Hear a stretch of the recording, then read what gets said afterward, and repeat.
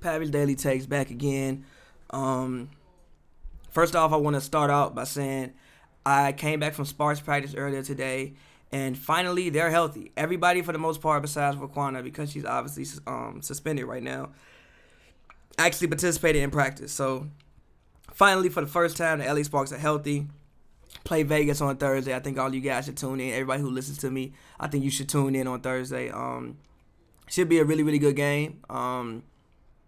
Obviously, Sparks and the Aces are probably two of the more premier teams in the league right now. So I think it'll be a very good game to watch. I mean, obviously, Liz, she'll be out there. Asia is hurt. Team Asia, if you knew about the odds, it was Team Deladon and Team Asia. Asia actually, I think, got a high ankle sprain a couple days before, so she wasn't able to play. But still, it should be a really, really good game. Regardless, so I hope that all you guys get a chance to tune in. And see the Sparks at full capacity, and two, sorry about that. It's extremely hot in my house right now. But for one, see the Sparks at full capacity, and two, just see a good basketball game. Secondly, what I want to talk about today is I think I tweeted. Well, actually, it came from I was actually sitting down checking out Gilbert Arenas' podcast. One of my favorite pretty much the only basketball podcast I listen to besides me is when Gilbert talks, because I enjoy it and I appreciate his basketball knowledge. They were still talking about the Lakers and still need a closer, and the whole time I'm listening, like, yo, they have one. His name is Kyle Kuzma. I think Kyle Kuzma needs to be the closer for the Lakers to go where they want to go. I don't think Anthony Davis is a closer. I don't think LeBron's a closer. LeBron has never really been outside of 2017, which again, I think it's his 2017, which to me I think is his best offensive season by far. When has LeBron ever really been the quote unquote closer? I even think early in the Miami years it was still D Wade. I even think still at certain times in their championship run, it still was D Wade. Usually LeBron always needs to be paired with a guard who can pretty much get buckets for it to work. LeBron usually basically runs the de facto point guard, and he kind of shifts, like whoever would be the main ball handler or the point guard, shifts them to basically the two guard position. And what they have to worry about now is getting buckets. He basically did that with Kyrie, which is why Kyrie wanted to leave, because he wanted more point guard responsibilities and not just be used as kind of like a mercenary. Also, even if you go back as far as the first Cleveland tenure, Mo Williams. Mo Williams comes over. LeBron pretty much plays de facto point guard, but you have like a two guard who his job is to get buckets. And no matter what you want to say, they won 60 games with that group. They lost to the Magic, but the Magic just pretty much shot them out the gym. And then the Celtics came, and it was like they just didn't have enough talent to beat the Celtics. But I think that Kuzma can be like that Kyrie Irving, that Mo Williams type of guy for this Lakers team. And I think that the Lakers identified that, and I think that that's why they kept him. Like, look, I know back when they was talking about the Anthony Davis saga, I was like, I thought personally Lonzo would be the one that you shouldn't trade. But I understand why they did it. I'm not mad at it. Also, I don't think Lonzo did himself any favors by continuously getting hurt. For one, the best ability is availability. And if you're not even out there to prove yourself, we trying to win a championship, bro. If I can't count on you to be healthy, I don't really know what to tell you. Same with Brandon Ingram. Like, if I really can't count on you to be healthy, I mean, if you look at it, he missed half the season with injuries last year. Kyle Kuzma, for the most part, let's pull up how many games he's played. Kyle Kuzma has played 77 games last year, 70 games this year. And I think he probably actually could have played more than 70 games this year, but it's like, why at a certain point in time? Because we aren't going anywhere. We want to lose basketball games. He's giving you 16 points and 18 points. I think that, in theory, Kyle Kuzma is the best scorer on the team, or at least that's why you kept him around for. I mean, it's not for his defense. It's not for his playmaking. If you going to keep Kyle Kuzma on this team, it's to get buckets. Like, what other reason did you have to keep Kyle Kuzma around if you didn't think he could be that guy that could close games for you, or be that guy you could throw the ball to sometimes and walk away from him and see what he does with it and depend on him to get you a bucket? I think people get caught up sometimes and think that the best player or the superstar always needs to be the closer. And I disagree.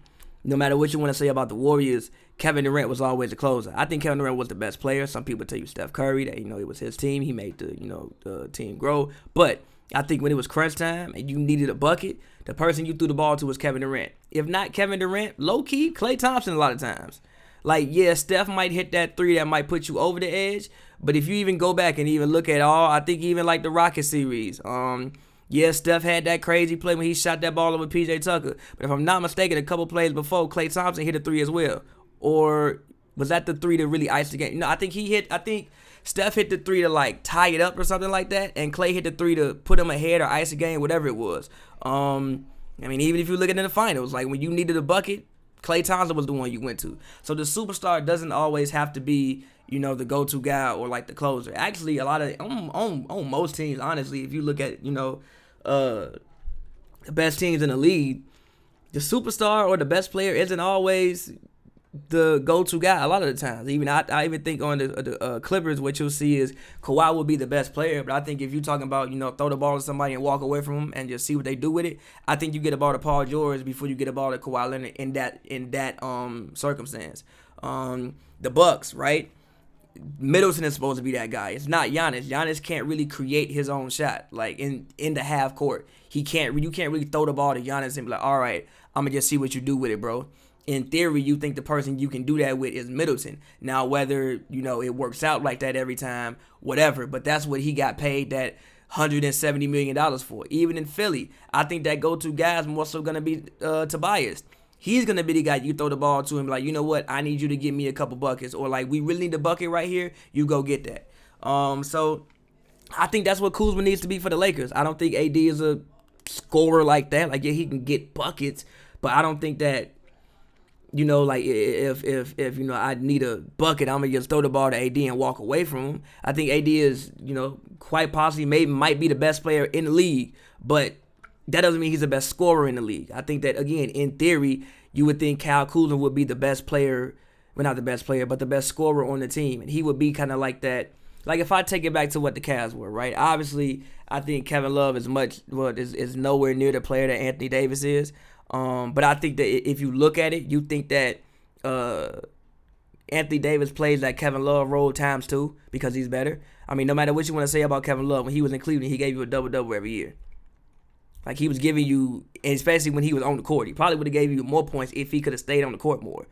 So I think he'll play a lot of that role. And I think that Kyle Kuzma will play that Kyrie type role. I mean, you even see him working out with Melo, which is great. I mean, like, anything Melo could teach him about being who Carmelo Anthony was will be beautiful for Kyle Kuzma this season.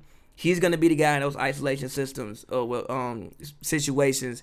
And personally, I like his scoring package. I mean, he's like 6'9". He has a good sweeping hook. He can shoot the ball. He can hit you with a step back. He can go to the post. Like, you can't really predict what he's going to do offensively, I don't think. I love Bron. I think Bron's second best player ever, but Bron is predictable on offense. Like, I know what move LeBron going to do before LeBron do it on offense. We all know what move LeBron going to do before LeBron do it on offense, but that don't mean you can stop it. But that being said, I never thought LeBron was a quote-unquote great scorer until his last year in Cleveland. I think that was his best year scoring the basketball by far. I know what the percentages may say in Miami, but LeBron wasn't getting it done from all levels of the court with the moves that he was displaying and showing off that last year in Cleveland. I still think that game against Toronto, in which he was shooting all the damn fadeaways, that game, even the game one against Golden State, I think those are both two of his best scoring exhibitions that I've ever seen LeBron James have. So I don't think LeBron James is the closer on most teams, and I don't think he should be the closer on the Lakers for them to go where they need to go. I don't think it should be Anthony Davis either. I think Anthony Davis should go out here and win Defensive Player of the Year.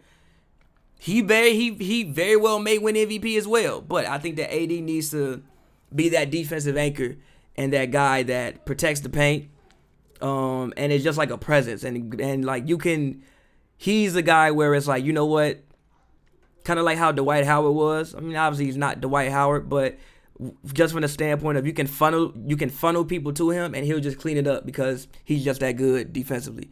I think he has that type of talent. And I mean, the last time Anthony Davis played an actual full basketball season, he was top 3 in Defensive Player of the Year vote. I think he was top 3 in MVP as well. So he has the talent to do such a thing as what I'm saying. But I think that Kuzma's gonna be the most important one. Like I said, you didn't bring Kuzma in for his defense. You didn't bring him in for his playmaking. You didn't bring him in for anything. The reason why I thought that Kuzma was the most tradable one at first was because I said, if he doesn't give you 20 points, how did he help you win? Well, you know what? You on a team right now where that 20 points, that's what we need. We need you to go out there and give us that 20 points to help us win a basketball game.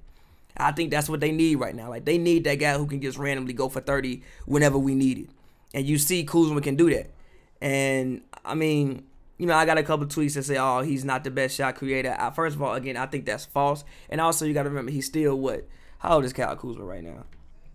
Kyle Kuzma is 24 years old, only played 2 years in the league. I still think that Kuzma has at least, he's 24 right now. You think if you keep developing, I don't think you hit your prime until about 27.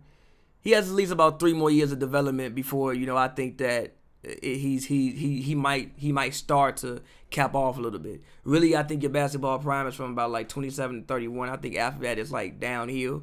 But usually for most players, about 27 to 31 or 28 to 31. Reason being, barring injury. Reason being is because I think that that's the point where you still have some of your athleticism, but your mind has caught up to your body. So I think that's like that age range is like the point where it's most balanced. I think that once you hit over 31, I think your mind takes over for your body, and you think the game more than you play the game, and your basketball IQ takes over. And I think that before you're 27, I mean, you're still, young and athletic. You can run and jump everywhere. You maybe don't need to use your mind as much. So I think he still has a couple years left before both of them meet. And look, man, like I think Kuz has a real chance to be an all-star. I think that also with him knowing that he's just gonna be here now, like there's nothing to worry about. You're gonna be here. You're that guy for us. When it comes time to pay up, he's gonna get his money. When he gets, I think he'll be up for contract in 2 years. Bron has 3 years left on this deal, and everybody else they signed has a 2-year deal. So I think that they're making room to give Kuzma that contract, and I think that Kuzma knows all he needs to do is go out there and just play basketball and let everything else take care of himself, and I think he'll do that. And also, Kuzma has the demeanor where he's not scared, which is the number one thing you have to look for in a closer, is somebody who's not scared to fail. And I don't think Kuzma was scared to fail. Like, everything that I've seen, of Kuz up to this point says he just doesn't give a fuck. Like, he has a lot of J.R. Smith in him. Not to say that he's J.R. Smith, but I'm just talking about the unlitigated gall in which he shoots some shots with.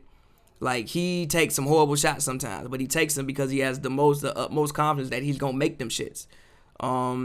And that's what you need. And I think that he has to be the closer, because if he's not the closer, and like if he's not the bucket getter for this team, then what is his point of being on the court?